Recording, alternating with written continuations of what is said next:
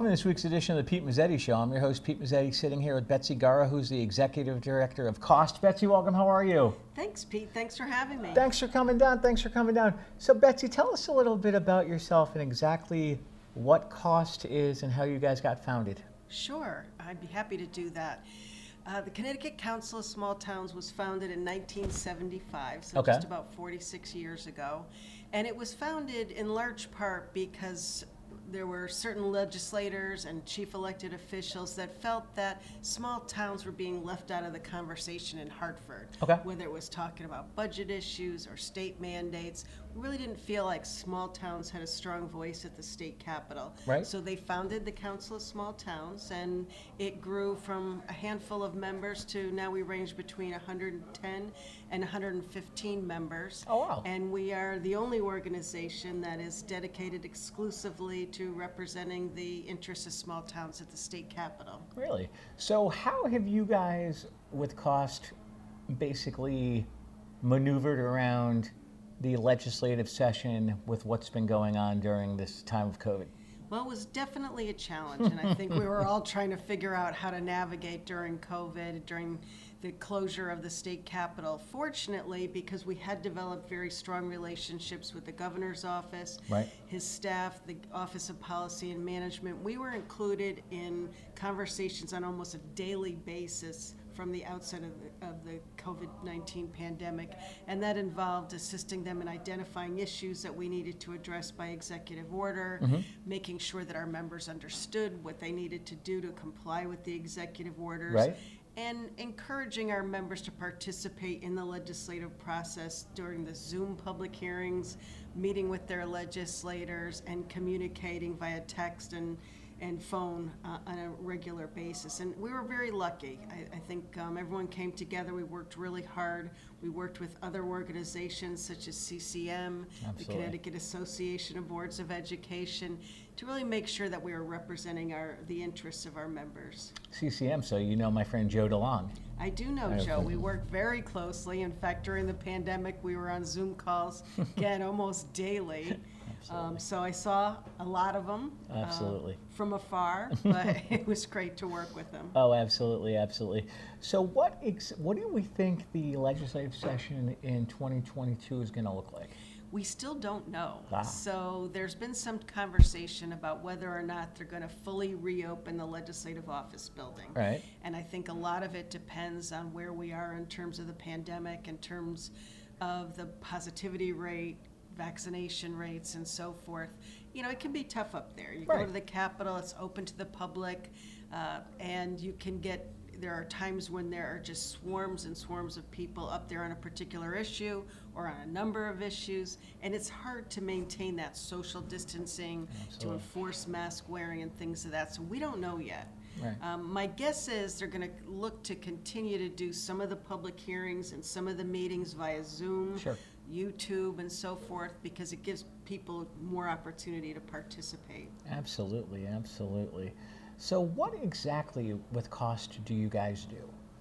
Well, we're a municipal advocacy organization, and we are, because we have a small staff, we are focused on making sure that our members understand the issues, that they give us guidance and what issues they'd like us to address at the state capitol. And then we make sure that they are in touch with their legislators on a regular basis to navigate those issues through the legislative process. Right.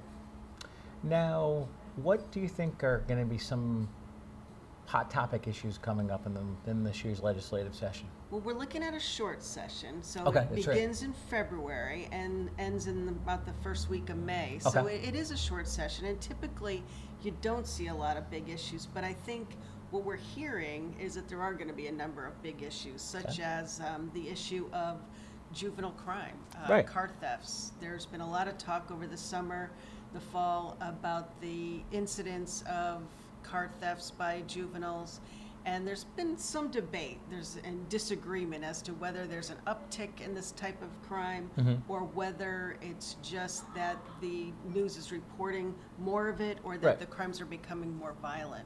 So that is certainly an issue that we'll see.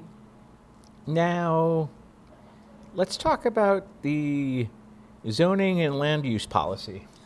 Well, you might remember last year, Yeah. zoning and land use, there was a big push to have a affordable housing legislation adopted. And there was significant legislation that was adopted. It requires towns, unless they affirmatively opt out, to allow accessory apartments as of right in their communities. And this means as of right that it's a pretty quick process, not a lot of red tape and bureaucracy, but towns can opt out of the process if they want. What we're seeing is that a lot of towns are taking this time to adopt accessory apartment regulations that they feel make sense for their community rather than have the state dictate what those are. The towns are also developing affordable housing plans, and those are supposed to be completed in spring of 2022. Okay. So it's going to be interesting to see what's in those plans and how they identify ways of addressing the need for affordable housing in their communities as part of those plans. Absolutely. Now let's talk about a little bit about climate change.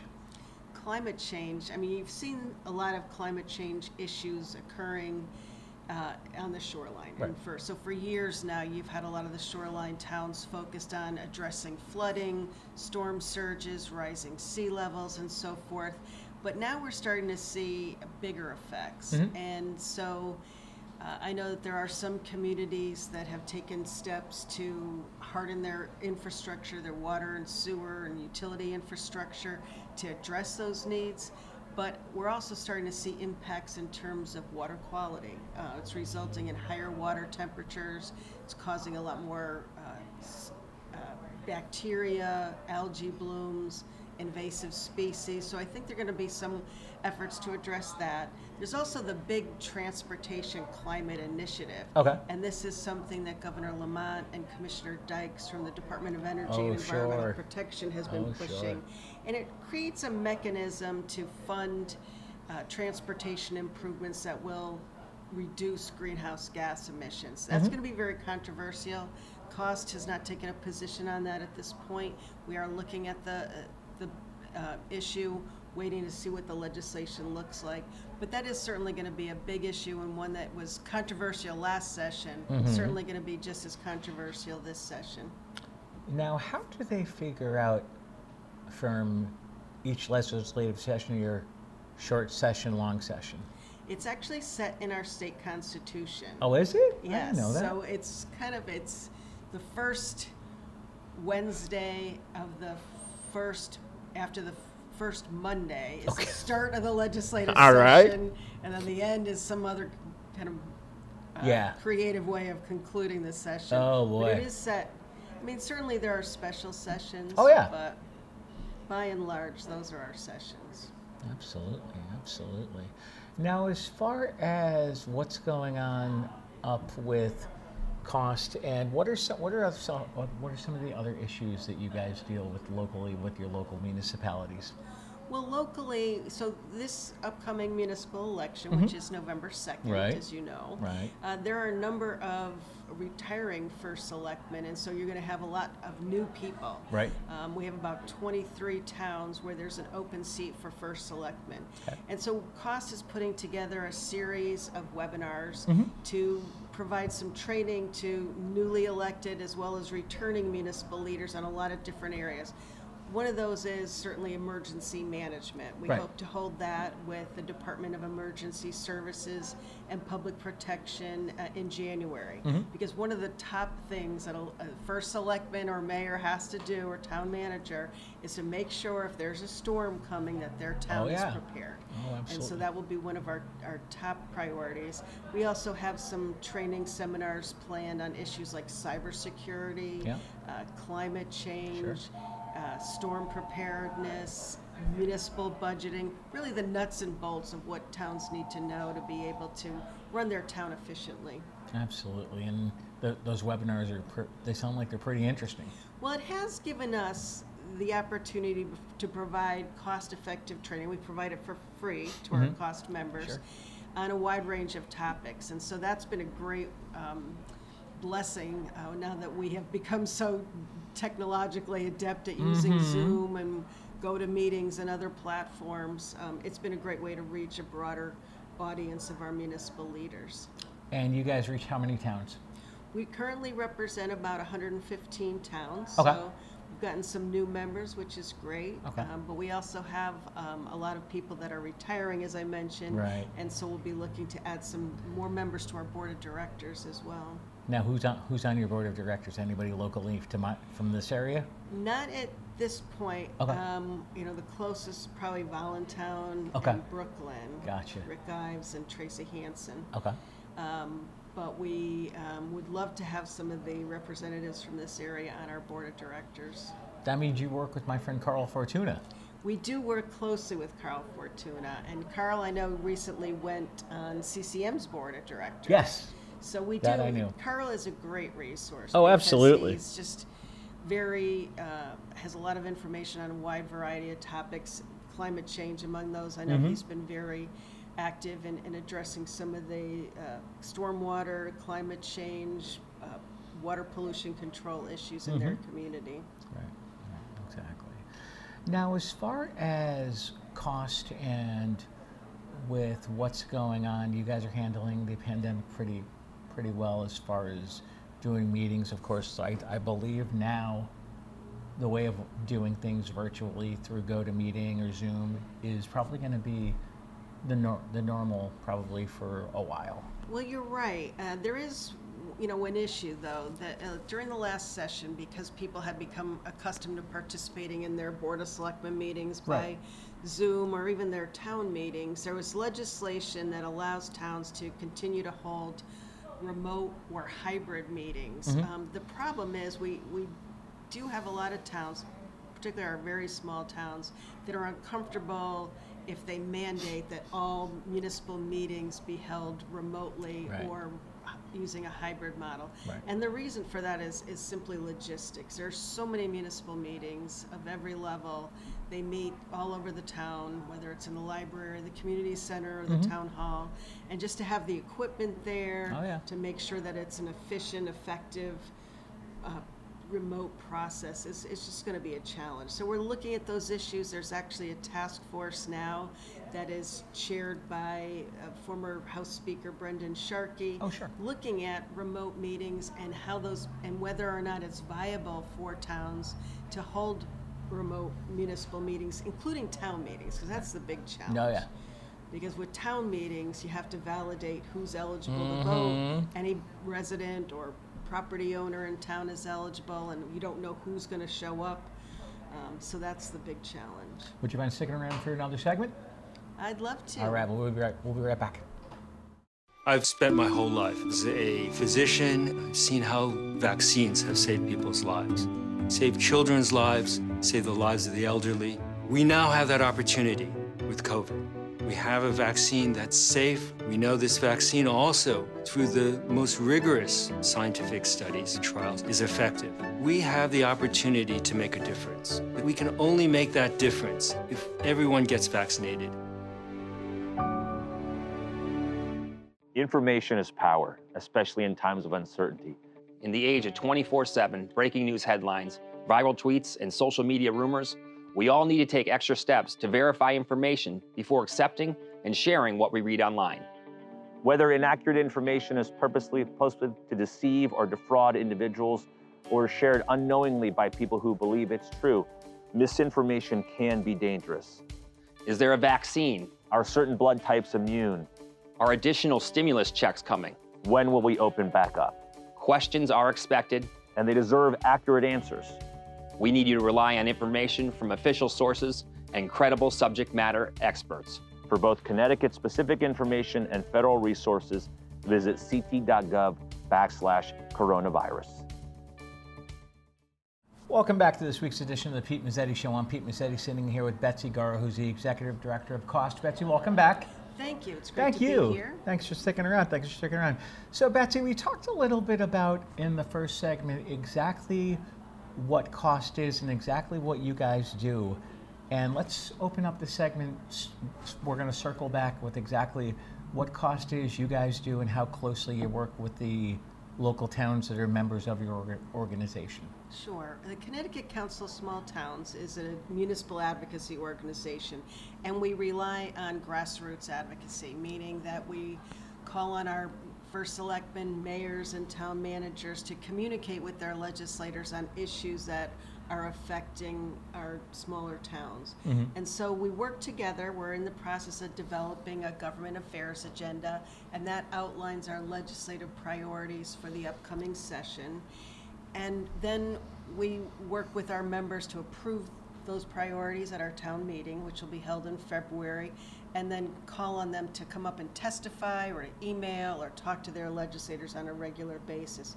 We're really lucky that most, by and large, first selectmen and mayors and town managers have great working relationships with their legislative delegations. They're in communication on a regular basis. And so when we have an issue and that first selectman or mayor picks up the phone and calls their legislator, they pay attention. Right. As they say, all politics is local. And so it does position us very well in the legislative process. In addition, COST maintains a full-time presence up at the state capitol. If they open, which we hope they do, we are there every day, making sure that we are meeting with legislators, bringing our municipal leaders up to meet with their legislative delegations and the legislative leaders, and communicating on a regular basis. Now, again, we talked about in the first segment the 2022 legislative session and what topics might come up in the session. What do you think? Well, it's a broad range of topics might come up. Typically, in a short session, they only focus on committee-raised bills rather than individual raised bills. Okay. So that it whittles down the number of bills that you might see. But as I do believe we're going to see something on addressing juvenile crime. Okay. Certainly issues related to the Transportation Climate Initiative and addressing climate change. One of the issues that COST has identified as a big priority is really addressing solid waste management issues. Yeah. We have a lot of towns right now that are contracting with the MIRA, which is the waste to energy facility, trash to waste, messing that up, trash to energy facility in Hartford, but it serves several towns in that region. And unfortunately, that facility is scheduled to close in a couple of years. And although we're looking at ways of addressing solid waste management, reducing the amount of solid waste that is generated and improving recycling, a lot of those initiatives aren't really going to make a dent in the solid waste management crisis. Right. And so we need to do something to make sure that those facilities remain viable for at least the next couple of years, because the only other option is to truck that waste out of state, because there are no new landfills in this state. So that's going to be a big issue. Now, I believe you said the acronym is MIRA. Yes. And what exactly do they do? Well, MIRA is the entity that oversees the waste to energy facility. Okay. Now let's talk a little bit about the waste to energy and the way that works. Well, it's something, that has been in place for a number of years. Okay. However, the facility is getting older. It is in need of investment, and unfortunately, the State Department of Energy and Environmental Protection just did not approve the contract that was out, the request for proposal that was out, to ensure that the investments could be made in that facility. So we're kind of in limbo right now.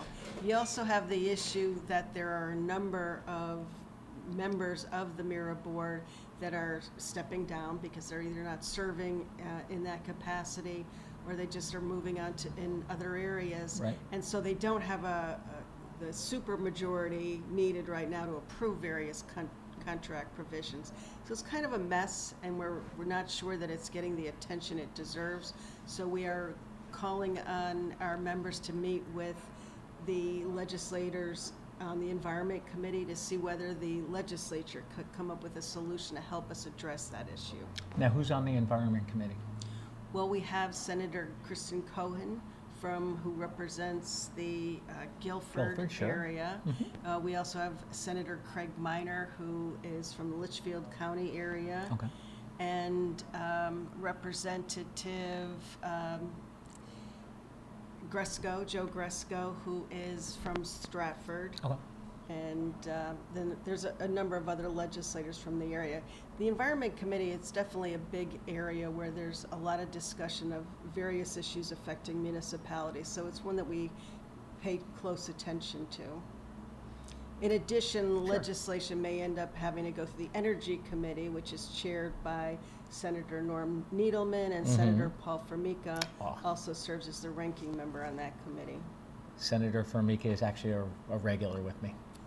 Well, that's good to Senator know. Senator Paul is a regular, usually a regular with me on the show. He's a very hospitable guy, and he's very friendly to me. It's like anytime if I call his office for something. Well, both he and Norm have municipal experience. Right. Norm continues to serve as the first selectman of the town of Essex. That's right. And Paul, as you know, was the first selectman of the town of East Lyme. And that's incredible because when they understand what the challenges that towns are facing, it makes it so much easier to advocate on issues that are affecting our small towns. Absolutely. And especially with the area of small towns, you guys are probably doing as well as can be expected, especially during the time of the pandemic.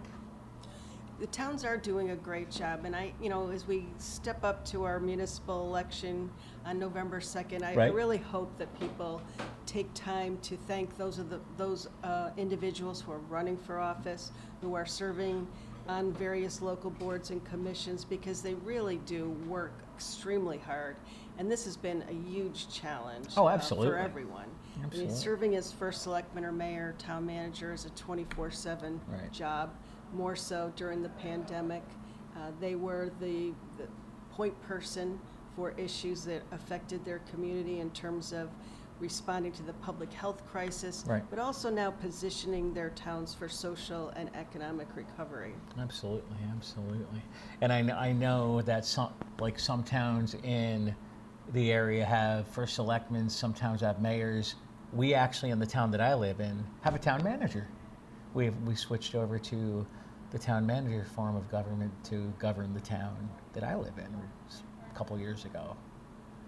Yeah, there's all forms of government, and I think you do see some of the smaller towns, because the running a town is becoming more complex, that they do decide to move to a town manager form of government. Others, they're fortunate to have some great municipal leaders in place.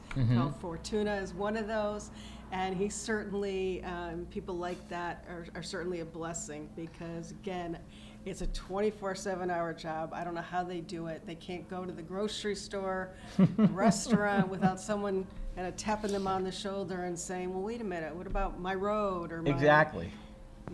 So. Exactly. As a matter of fact, my mom was on the Board of Selectmen in the town of Clinton, and for a while, she was actually the second selectman in the town of Clinton. So anytime the first selectman would be out of town, she would be in charge. A simple thing like going to the grocery store would be a 2.5 hour project, because everybody wants to stop and talk to you. It's like, it's like, I'm going to the grocery store. You want to come with me? No, I'm good. It's a real balancing act. It is. And I think the advent of social media, unfortunately, has made it an even more difficult job, because people are not shy about weighing in on Facebook or Twitter, and it's just not very productive, unfortunately. No, absolutely not. And how important is it, do you think, for people, especially on Tuesday being election day, to get out there and vote in the town or municipality that you live in? It's absolutely critical that they get out and vote. When you think about how your local officials affect your day-to-day life and your community, it's unfortunate that more people don't get out to vote, that more people don't pay attention to some of the local issues at hand. We don't expect that the turnout will be as high as during a presidential election or even a gubernatorial election, but it is important to get out there and make sure that your vote matters, and that you hold these folks accountable, but also thank them for their public service. And it is a public service. I have to say, we have a few members of our board of directors that are retiring as first selectmen, and yet they're going right back on either the Board of Finance or the Board of Education, because public service is just ingrained in them, and they feel very strongly that they have something very good to offer their community. Oh, absolutely, absolutely. It's a very, very vital part of the community to get involved and be involved and volunteer and vote and all that other fun. It is. It really is. It is. It is. And Betsy Gara, we're about to run out of time, so I want to thank you for coming down, and hopefully we'll see you again soon. Great. Thanks. All right. Thanks, Betsy. Take care. On behalf of Betsy Gara, I'm Pete Mezzetti. Thanks. Good night, and we'll see you next time.